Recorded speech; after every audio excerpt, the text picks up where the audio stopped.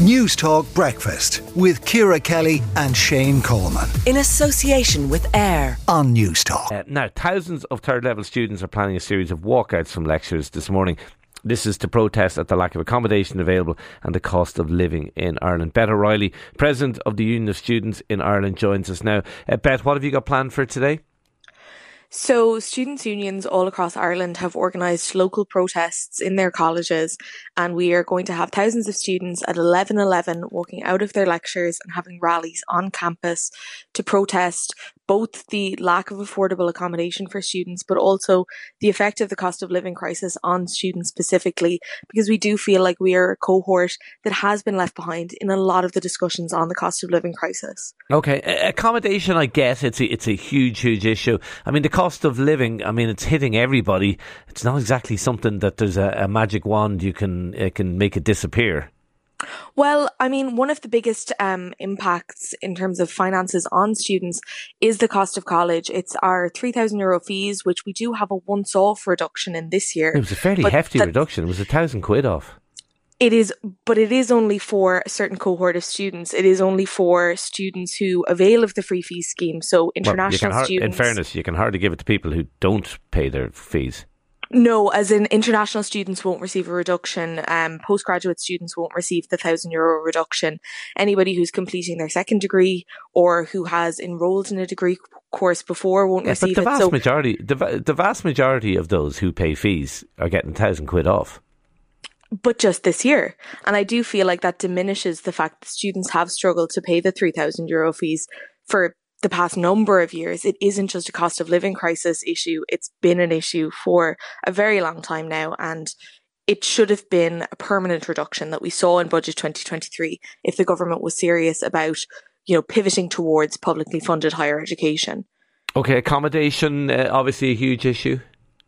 Yes, absolutely. I mean, it's still a very big issue. I think most years the accommodation crisis kind of is highlighted during the summer months when there's a real shortage. But come September and October, places start getting freed up. We're still seeing so many students that have not secured accommodation yet. And there was a huge increase in the amount of deferrals as a result of students not being able to find accommodation this year for college. So we really needed to see specific targeted measures in Budget 2023 that dealt with the student accommodation crisis, and there was absolutely nothing there. What were you hoping to see in the budget that would have made a difference? We wanted to see the introduction of a specific public fund that colleges could avail of to build specifically affordable student accommodation, utilising public funds to do so, because with the inflation that we're currently seeing, the cost of building has gotten so high that colleges are kind of just steering away from building student accommodation. They don't feel like it's worth it. And as a result, we have a huge shortage of beds. And there's an expectation of a shortage of about 20,000 beds for students by 2024. Okay, what do you, what realistically can you achieve by this protest today? Well, it's about mobilising students. Obviously online lectures and online college, we kind of had to sit there and take it. We had to accept what we were plated up and, just get through the degree. But now there's the opportunity to mobilise the student movement again and to show the government that students aren't just a group of people that can be ignored. We are a large politically active and voting cohort, and we deserve to be treated the same way and with the same dignity that every other group in society is being treated with, and not, bypassed or ignored by certain departments in the government. Okay, we'll leave it there. Beth O'Reilly, President of the Union of Students in Ireland. Thank you for talking to News Talk Breakfast this morning. 7:37, let's take a look at some of the other stories hitting the headlines online and in print this morning.